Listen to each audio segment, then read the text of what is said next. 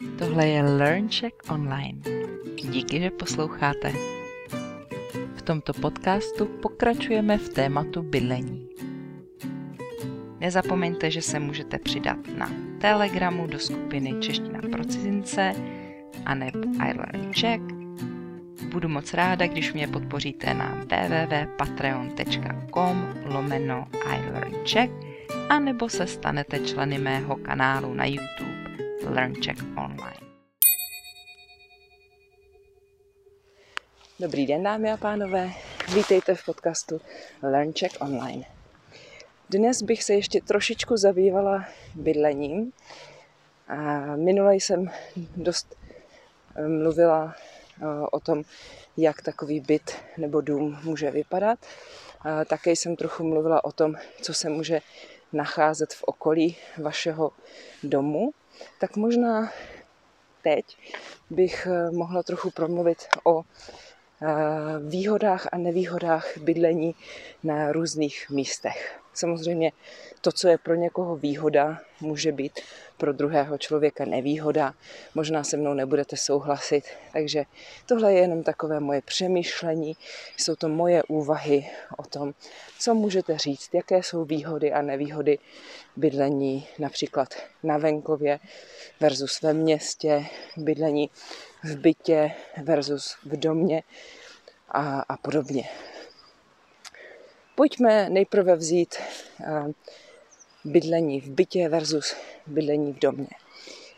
Tak když bydlíte v domě, můžete mít svoji vlastní zahradu, kde můžete grilovat, kde můžete pěstovat nějaké rostliny, zeleninu, ovoce, můžete tam mít stromy, můžete tam v létě ležet a opalovat se nebo si číst. Váš pes nebo vaše děti tam můžou běhat a hrát si, tak to je určitě velká výhoda mít zahradu. Výhodou bydlení v domě taky je, že nemáte tolik sousedů nebo nemáte sousedy přímo za stěnou svého bytu. Můžete mít sousedy až za plotem. To je to, co máte okolo zahrady. Aby vám pes neutekl například, nebo aby vám tam nechodili cizí lidé. No, to je výhoda, že vaši sousedi nejsou nad vámi, pod vámi nebo vedle vás, přímo vedle vás, že vás neruší a také vy můžete být asi hlučnější, než když žijete v bytě. Můžete mít větší sklep, můžete mít garáž, ale nevýhodou může být, že máte v domě víc práce. Musíte všechen ten prostor, celý ten dům, všechny pokoje a místnosti uklízet sami. Nejsou tam druzí lidé, se kterými byste si tu práci a taky ty náklady, to jsou ty peníze, které musíte zaplatit za opravy například, tak se kterými byste si to všechno rozdělili. I zahrada může být pro někoho příliš mnoho starostí a práce.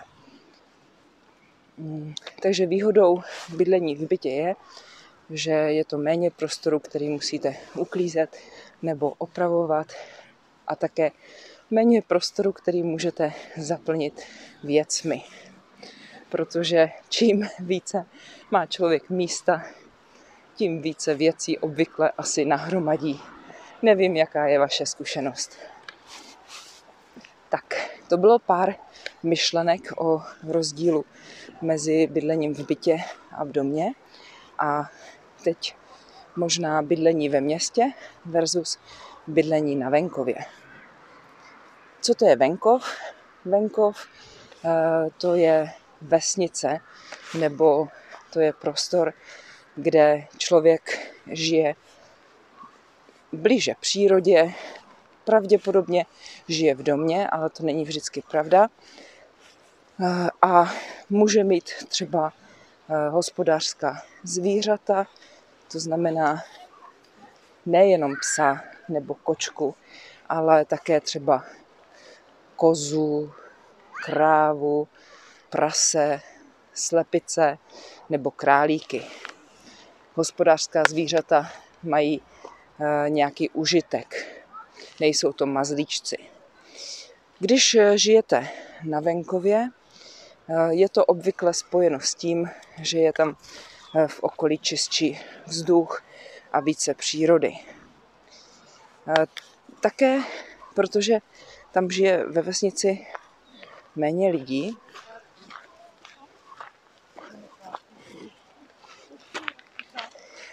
tak se pravděpodobně všichni znají. Je možné, že tam žijí celý svůj život a každý o každém všechno ví.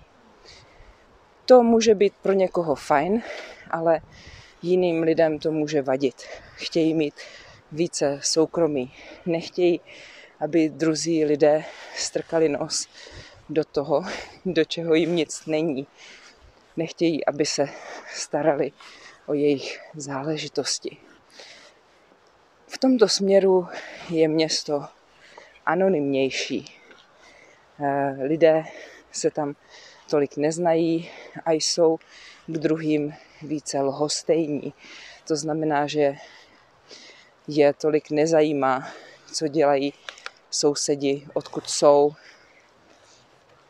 Ale samozřejmě ve městě chtějí mít klid a nechtějí, aby je ti sousedi rušili. Ve městě mohou být lidé nervóznější kvůli tomu, že je tam větší hluk. Jak už jsme řekli, žije tam více lidí, kteří jsou si blíž. V jednom domě žijou desítky lidí a ti můžou být hluční a potom jsou lidé na sebe protivní, nebo také z toho, kolik tam jezdí aut, jak je to špinavé, jak je tam špatný vzduch, tak to jsou nevýhody města. Nevýhody venkova nebo nevýhodou venkova může být, že tam nejsou dostupné služby, že vám trvá dlouho, než dojedete nakoupit, než dojedete k doktorovi. Nemusí být v každé vesnici například pošta, někde nejsou ani obchody, nebo je tam třeba jenom nějaký malý obchůdek, který neprodává všechno, co potřebujete.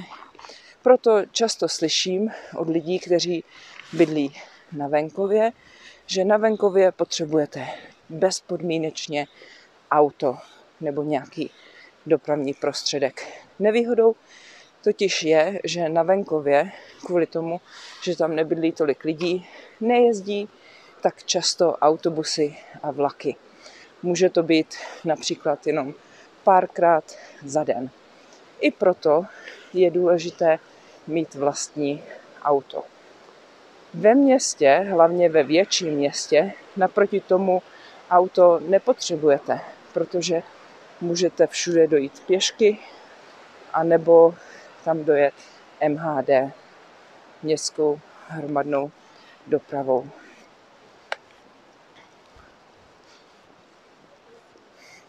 Tak, nevím, co bych tomu ještě řekla.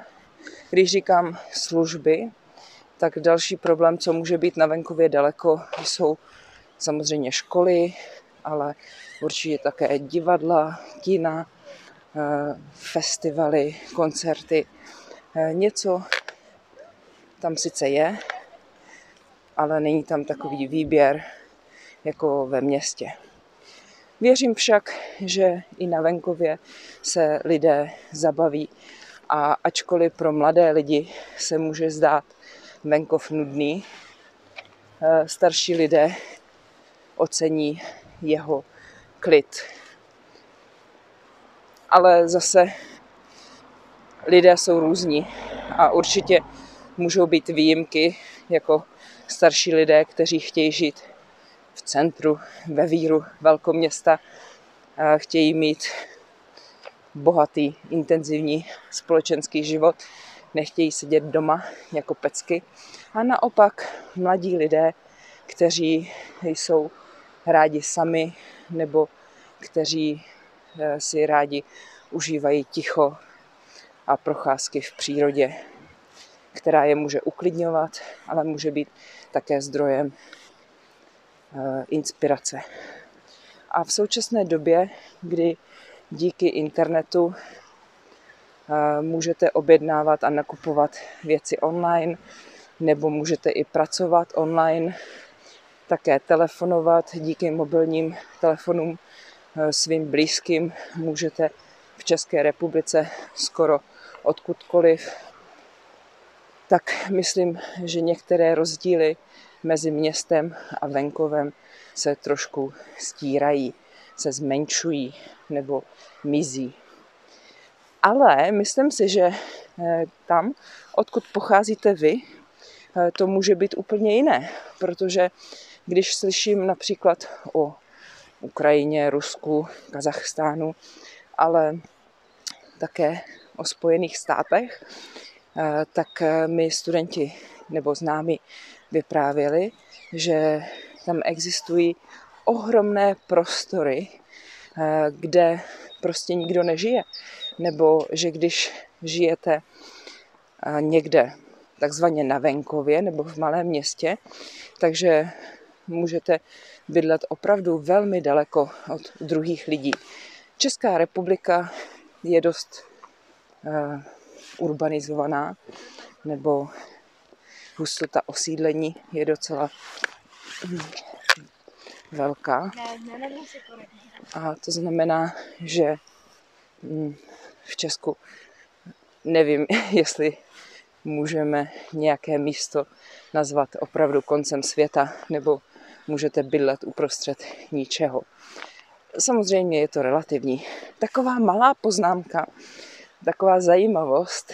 Zjistila jsem, jedna moje studentka měla problém rozumět tomu, co to je ulice, nebo jaký je rozdíl mezi slovem ulice a cesta. A pak ještě existuje slovo silnice. Takže cesta bych řekla, že je takové nejuniverzálnější slovo. Cesta to je prostě dráha, nebo to je místo, po kterém lidi chodí, ale můžou po něm také jezdit auta. Když někam jdete, když tam lidé chodí často, tak se tam může vytvořit cesta. Cesta může být prostě jenom vyšlapaná na trávě, ale může taky být asfaltová nebo kamenná. Silnice, ta je pro automobily, pro auta a ta je normálně asfaltová, aspoň v Česku. No a poslední, ta ulice.